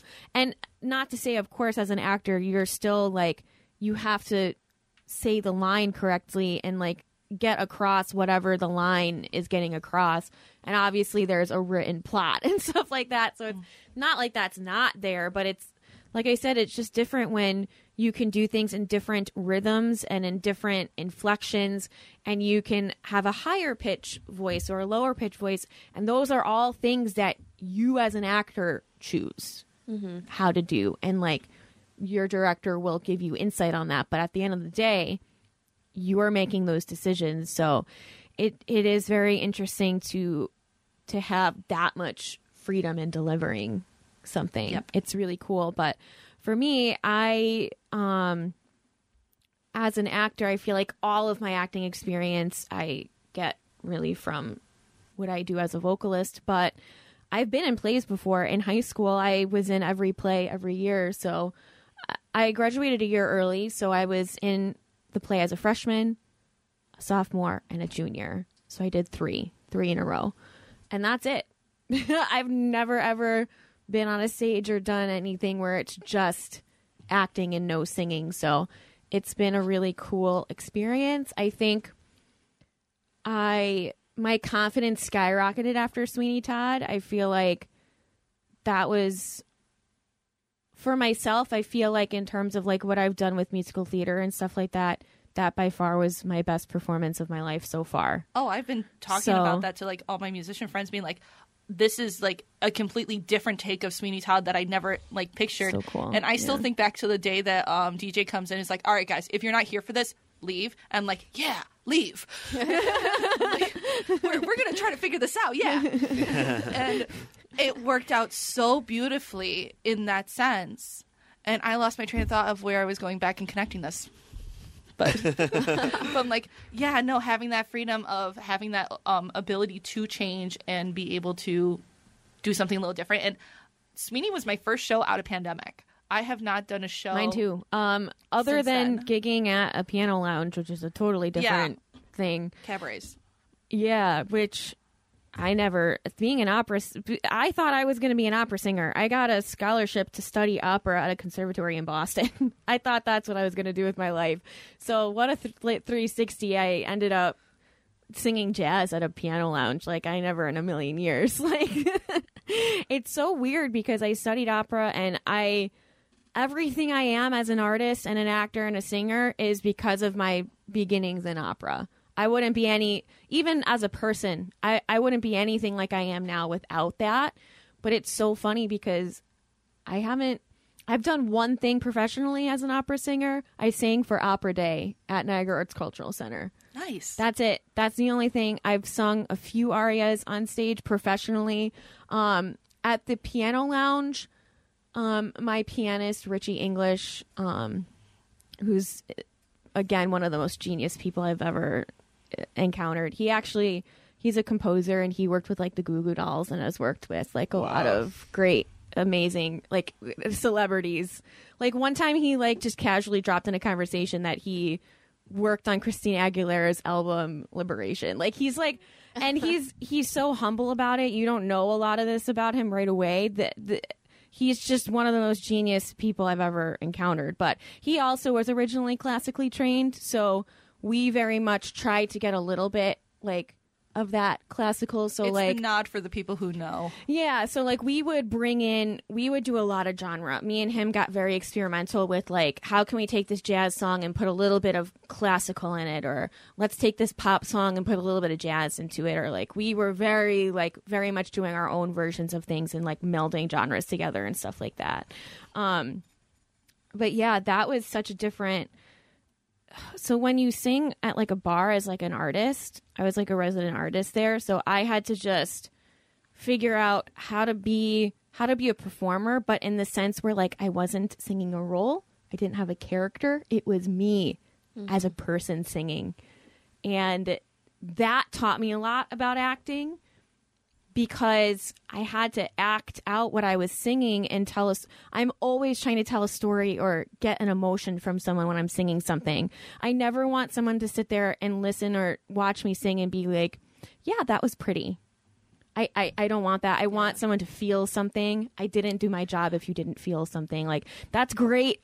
Of course, like, I want to sound nice and, like, I want people to be impressed by my singing. Of course, no vocalist doesn't want that. But if I didn't make you feel something, I'm not happy with that. And that's what I bring up so often on here about when I direct something. You know, you put so much work into this and you try your hardest and someone's like, oh, that's good. Like, either tell me you hate it or tell me you loved it, but I need a reaction because and a valid one. And like, a valid reaction, all right, yeah. Another beef I have is like when you are meeting the people after the show and they're like, oh my goodness, you individually did so good. What does that mean? Yeah. What does that mean? Because I am working with everybody on that stage. If you are focused only on me, then you didn't actually take the show for what it was. Right. And if you focused just on me, then were you focused on me or were you focused on the actual character? Right. So. No, that's a good one because it happens way too often. And like when people come up after Sweeney and like, that's good. Like, okay, but like I've spent so much time on this and I can't imagine like singing and then having somebody like, oh yeah, pretty nice. Like, no, there's so much more than just a pretty voice. Like, that's definitely one of my biggest frustrations. I think that's also, I don't know, like my personal experience is the people who come to see me, like Casey, are not theater people, are not musicians. They cannot communicate the same way or use the same words that I could, like in retelling a performance. Right. And I don't know if that's like a culture thing that like we don't know how to compliment people genuinely. Yeah. Or not, because like even when you're getting a compliment from somebody, it's kind of odd sometimes. It is. Yeah, so sometimes it's a little awkward. Yeah. For me, I think a lot of people don't have, like you said, verbiage is a big thing. So like one of the things, for example, when I'm teaching privately is one of the first things I'll do with a student, of course, we'll go through fundamentals, right? But one of the other things I do is figure out what verbiage works for us, because the way I describe one thing to one student is going to be different than to a different student because different people have different ways of processing things. Are they a technical student? Are they one who is one that you have to tell them about your intercostal and outercostals and suspending them outwards? Or are they one that's telling you that you got to do a hula dance? That way you loosen exactly. things up? Or are they a visual person where you have to give them something to visualize? So there's a million different ways, especially at teaching voice. It's such like your body is your instrument, so there's so many different ways you can get out of someone what you need to get out of them. Yeah. And so one of the first things I will establish in the first few lessons is what kind of verbiage works for us. Or like if we nail a technique like breath support or like singing a certain high note, I'll ask them, I'll be like, you just nailed it right now. What are some buzzwords you can tell yourself so that you could redo it every single time? I have a so perfect... verbiage is so big for that. So it's like when people are coming up to you, sometimes you have to understand people don't always have verbiage because, like you said, they're not a theater person or a music person. So they have thoughts. They don't know how to say it. But you can tell if it's by genuine. their facial expressions or like, because someone can come up to you and be like, that was really awesome. Great job. Just like that. And you could be like, okay. And I think you can sense or that, someone can come up to you and be like, oh my gosh, that was amazing. That was so good. That's a totally different. So someone can say that was so good, but you can tell in their face and what the emotion they're emitting, if they got it or not. And then you could just be like, okay, they didn't have the verbiage maybe in that moment to say exactly what they were thinking, but you can feel the energy that they did. Like totally odd example of this. Like if I gave you the compliment, oh my goodness, your tongue was so loose. For you, that's like the highest praise. I would love For hearing that. Alex and DJ, what's your interpretation of that? If I went up to some people like, oh my goodness, your tongue was so loose on that. Yeah, I would have just asked what you meant by that. I wouldn't have even asked. I would have been like, oh, thanks. And just walked away. But like knowing what that is, I'm like, I can't give that compliment to somebody unless I know that they know what that means. What does that mean? Oh, when your tongue is loose and you're singing, like you are getting the easiest tone out of it. Like, because when you're tense and you're singing, it's the tone is held and you're like getting this tightness. But when you're loose, you can get the tone is nice. You're on pitch. It's easier for you to sing. Also, your tongue, if you think about it, so your tongue muscle is like right here. It's She's very pointing at the bottom of her. Yeah. Chin. Like, so it's very connected to your vocal mechanism. And in general, your tongue is a muscle, right? And if your body is tense or your tongue is moving or your tongue is tense or your jaw is tense or your neck or your shoulders are tense while you're singing, it will affect your tone. So that's just like a very highly, like that's something that you that's talk a about hard in a very technical way. That relates to acting too. Like if your body is stiff, you're not 100%. getting out that like what you mean to get out for your character. You're just kind of stuck. That's such a weird. I don't. If I was a singer, Singing is Your weird. tongue is Singing somebody's is like, crazy. dude, that tongue looseness was insane, off But the it's charts. such a high praise That's because not that's for such a me. difficult thing too. Like gonna that's say one of that my next biggest time. struggles. Your tongue is loose. Also, your tongue can prevent you from reaching certain parts of your range. Absolutely. You can be able to sing many notes higher than what you actually are executing because of a certain tension in your body somewhere. The tongue is like one of the biggest culprits on why people can't sing a high note. Honestly, it's Just so call the tongue a dumb. culprit. It is. I have people when I do my voice lessons. I'll have my students hold their tongue Or stick out their or tongue, or the pull- popsicle Oh, stick. the popsicle, or putting the straw underneath your tongue and you have to hold it while you're singing. Oh, I've never done that one. Oh, that one's a fun one. Ooh, interesting. Okay, I have a question because I'm interested in taking voice lessons, and sometimes when I sing, like just by myself, whatever, I feel like I tense up right here a lot. Yeah, Where- so where that I can't is see. Oh, just like my neck Okay. area. yeah. So that My laptop is cut you off. So I would actually have to watch you like. I'm more very curious about your intently. shoulders on that.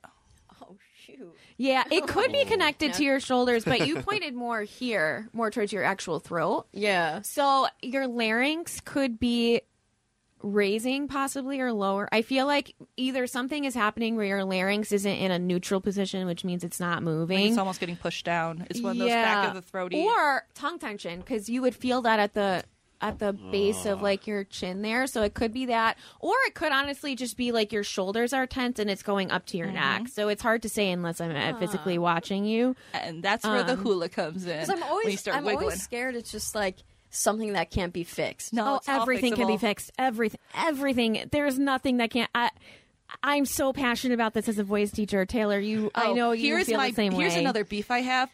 The word talent. No, that is skill that has been crafted over time. That is a buzzword to diminish the hard work that is there. Are people naturally gifted? Yes. Are people naturally born with less roadblocks? Yes.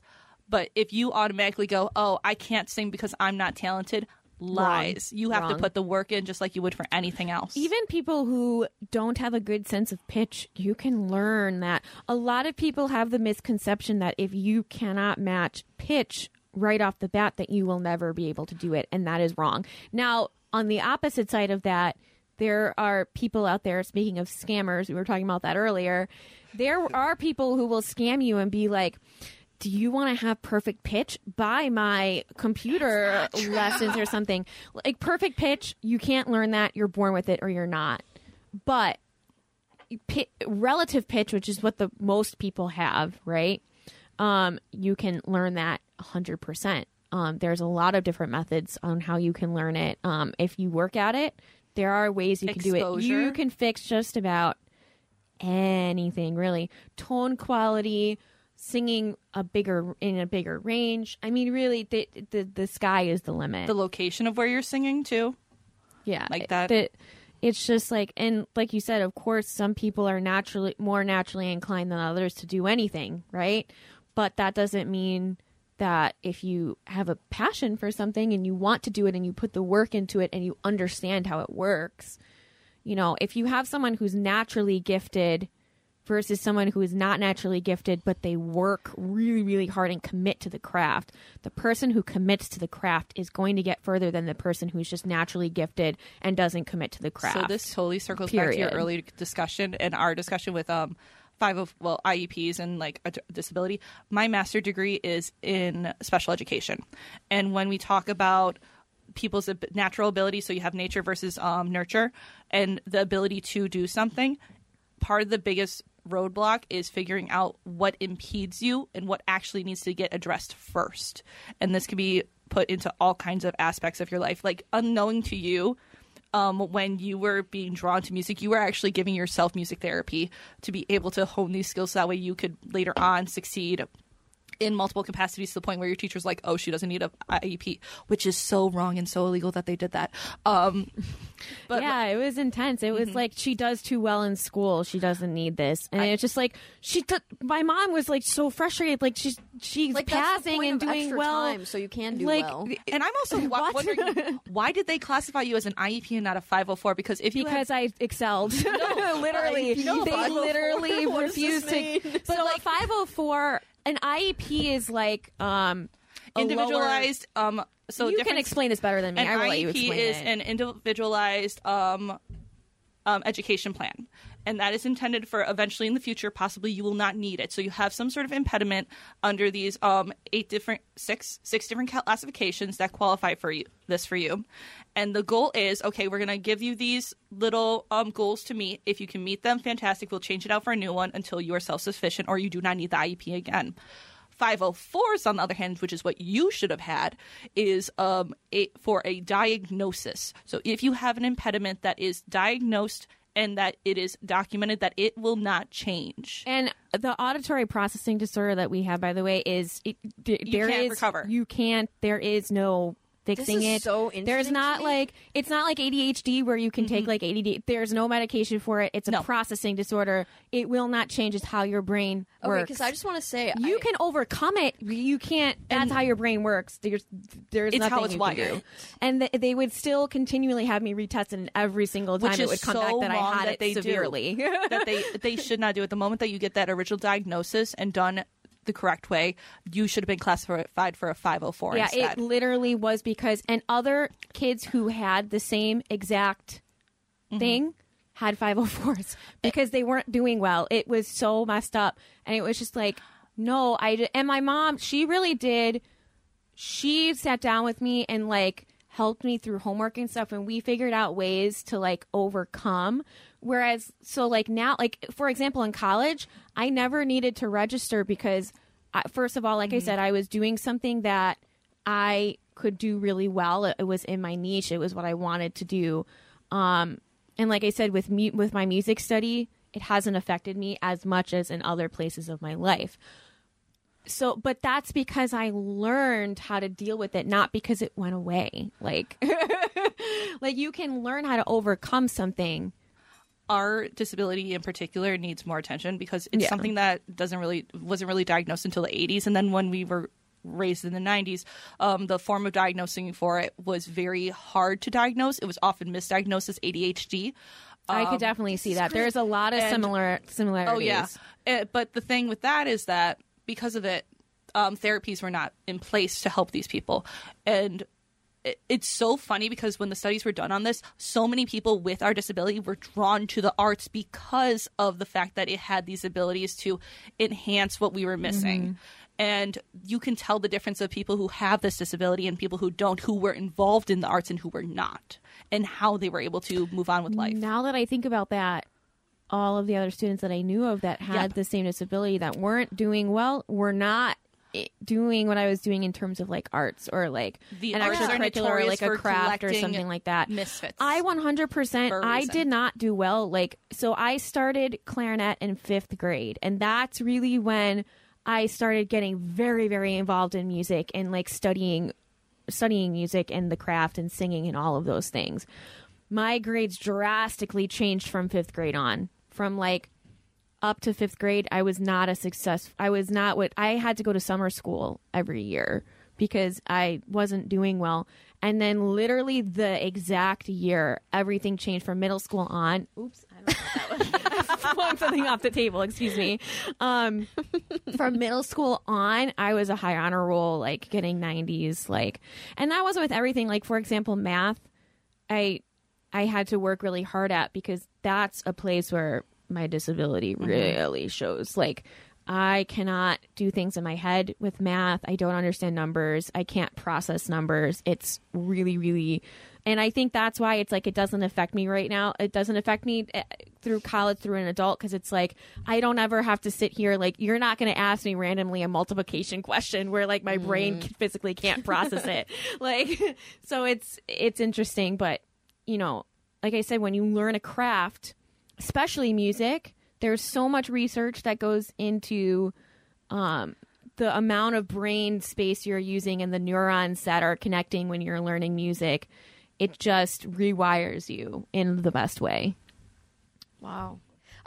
My sister had an auditory processing, or has, but like it was she had an auditory processing disorder since she was very little, and I feel like she never got the help she needed. And that's completely normal, which is so sad. It is so misdiagnosed because,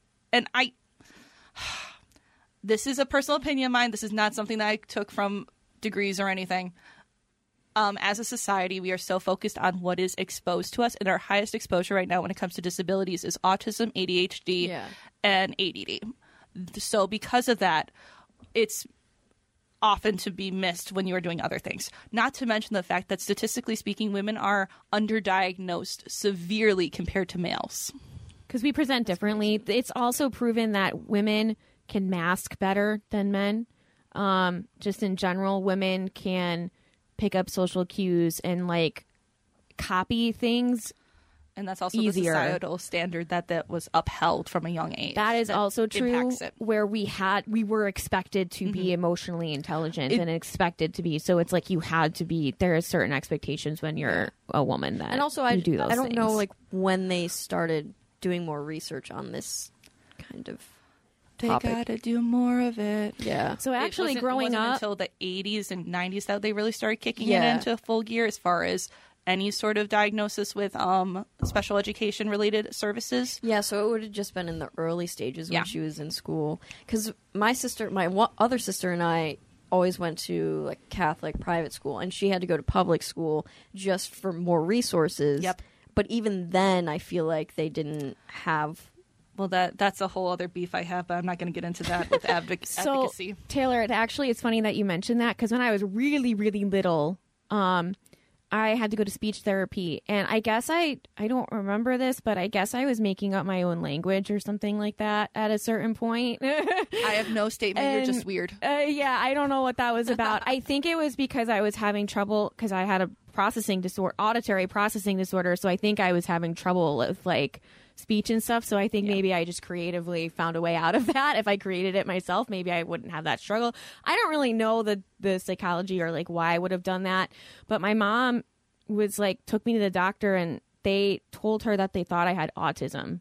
And my mom, it's not that she would have thought anything would be wrong with that, but my mom knew. She was like, I know my daughter, that's not correct. And it was years until like she just kept pushing, and that's when they were like, okay, well, let's test her for this, I guess. And that's what it ended up being. But it was like such a weird like thing where it's like, but you have to seek that out yourself. Yeah, like, you have to really advocate for yourself. If she did not really aggressively pursue like figuring out what was going on with me, I still to this day probably would have never. Yeah.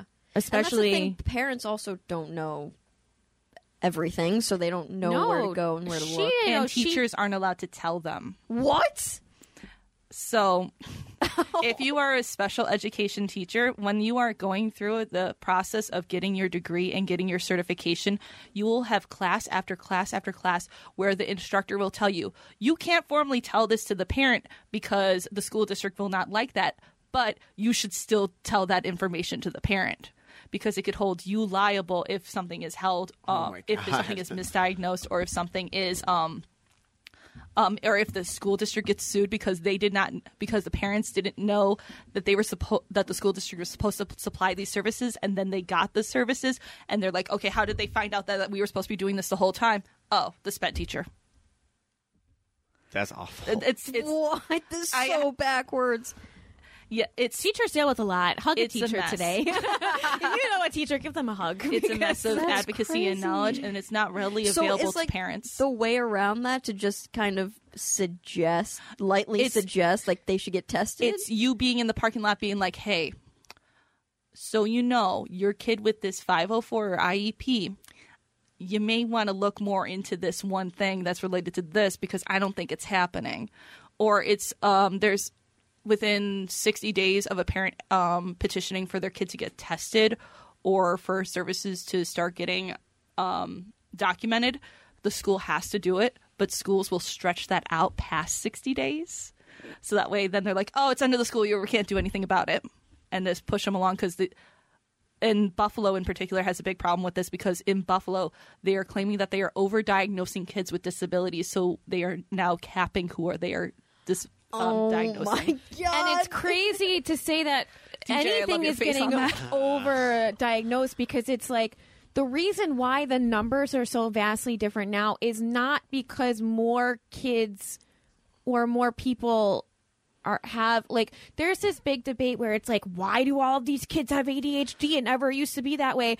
That's because people were just running around not being able to function and no one cared and it's not even that it was Correlation partially versus no one causation. cared, but there was also an ignorance where like we didn't have the information. It's like, why are all these people getting lung cancer from like before we knew that smoking caused lung cancer? It's like, do you know how stupid that would sound and be like, what's happening that all these people are getting lung cancer suddenly? It's like you were all smoking because you didn't know any better. Like, could you imagine if someone actually said that? Like, why is this happening? Something is wrong with the world that this is happening to such a high degree. And it's just like, no, there's a reason. It's just we were ignorant of it or didn't have the science or didn't have and that's what's happening right now.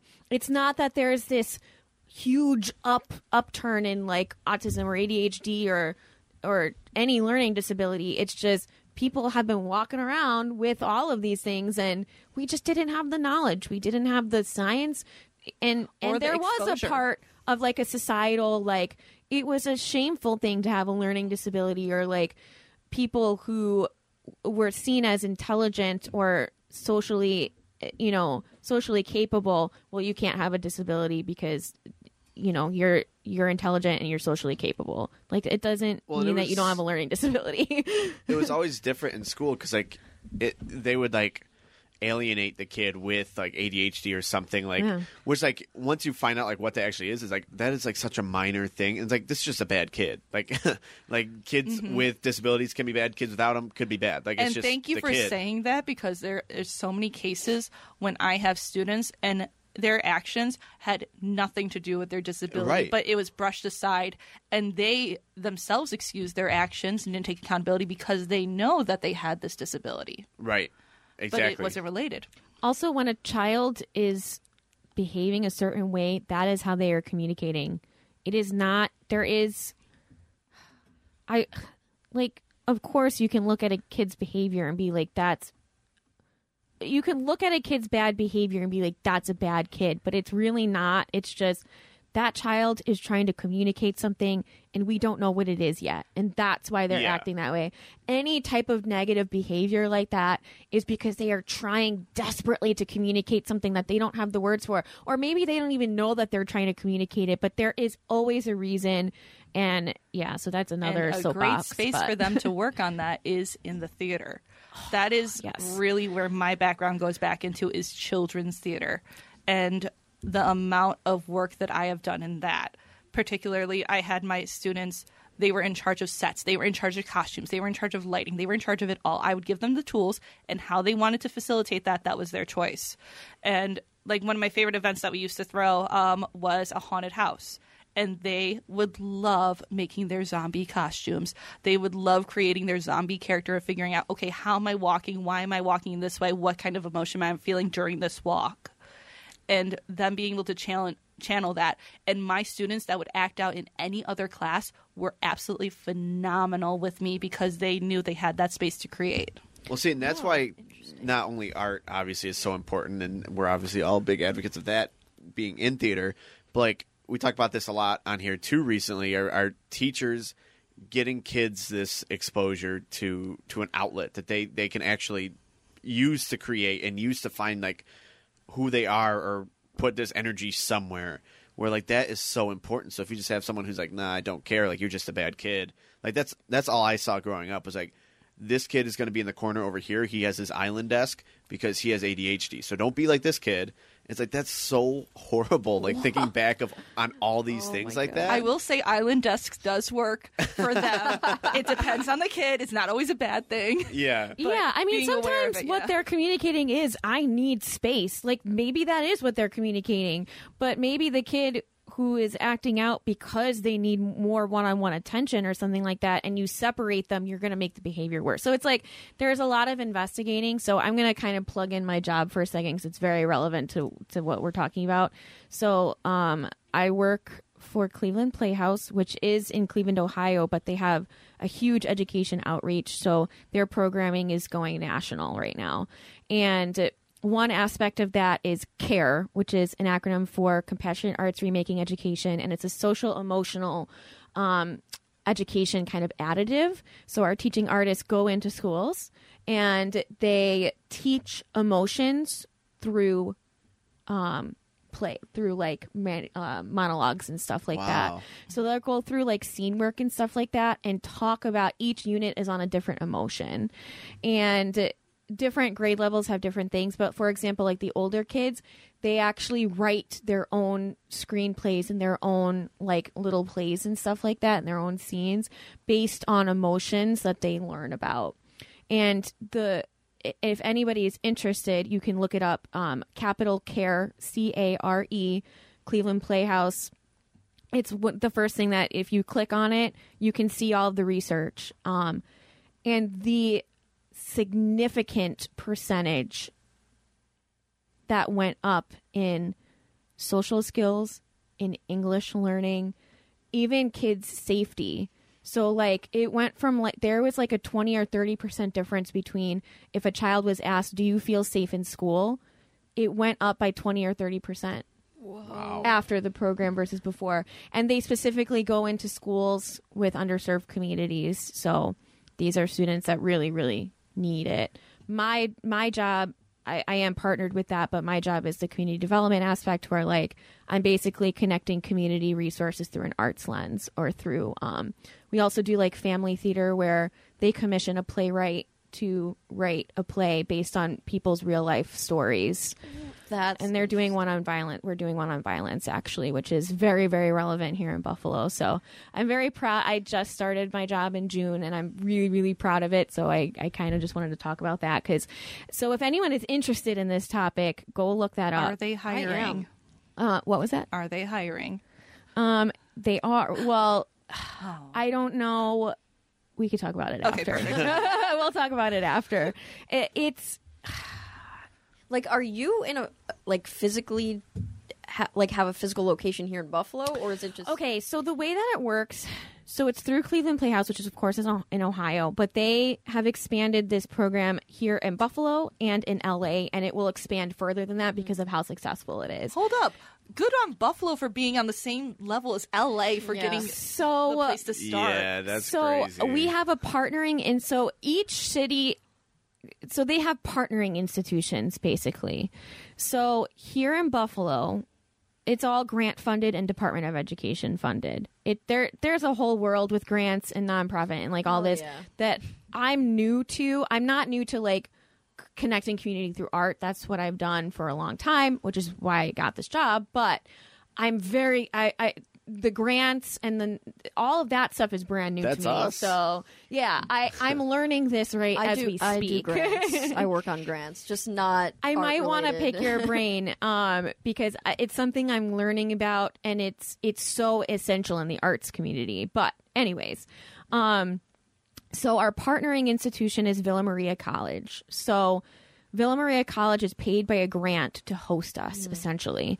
So, like, for example, I'm putting this in air quotes, I technically have an office at Villa Maria.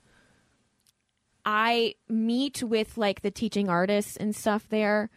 My job is really not there. My job is to go into the community and meet people and, like, do events, like, in the community and stuff like that. But, so we do have a space. And, like, for example, my paycheck comes from Villa Maria. All of my benefits are, so it's the same thing. If I was a professor at Villa Maria, it's the same thing, but they're paid from this grant to host us, essentially. Okay. So the grant pays for, like, my salary and all of that, but all of my benefits and everything, like, I get all of their same paid holidays and all that kind of stuff.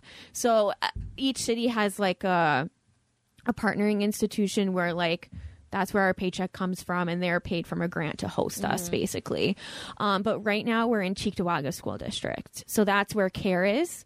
But with my job in community development, Western New York is so interconnected. It's not just, like, like, we have Buffalo and all of, like, we have Cheektowaga, and we have, like, the South Towns and the North Towns, but we're all connected to each other because of Buffalo. So, like, I'm not necessarily, like, super limited to that because all of the communities are so interconnected that, so it's basically lifting up not only this theater program in the schools, but we want to lift up the community around the schools because kids go home and, like, we want to extend past just being in the classroom. Yeah. To really lift people up and lift students up. So, so yeah, if you were interested by that conversation we just had, definitely look it up. It just started in Buffalo this year, and my part of it, community development, is brand new with my hiring in June. So I'm basically, like, creating this program here in Buffalo because it's different for every community. We listen to the community and what their needs are. It's not like we come in and we're like, here you go, here's an art stuff, here's art stuff to consume, enjoy it.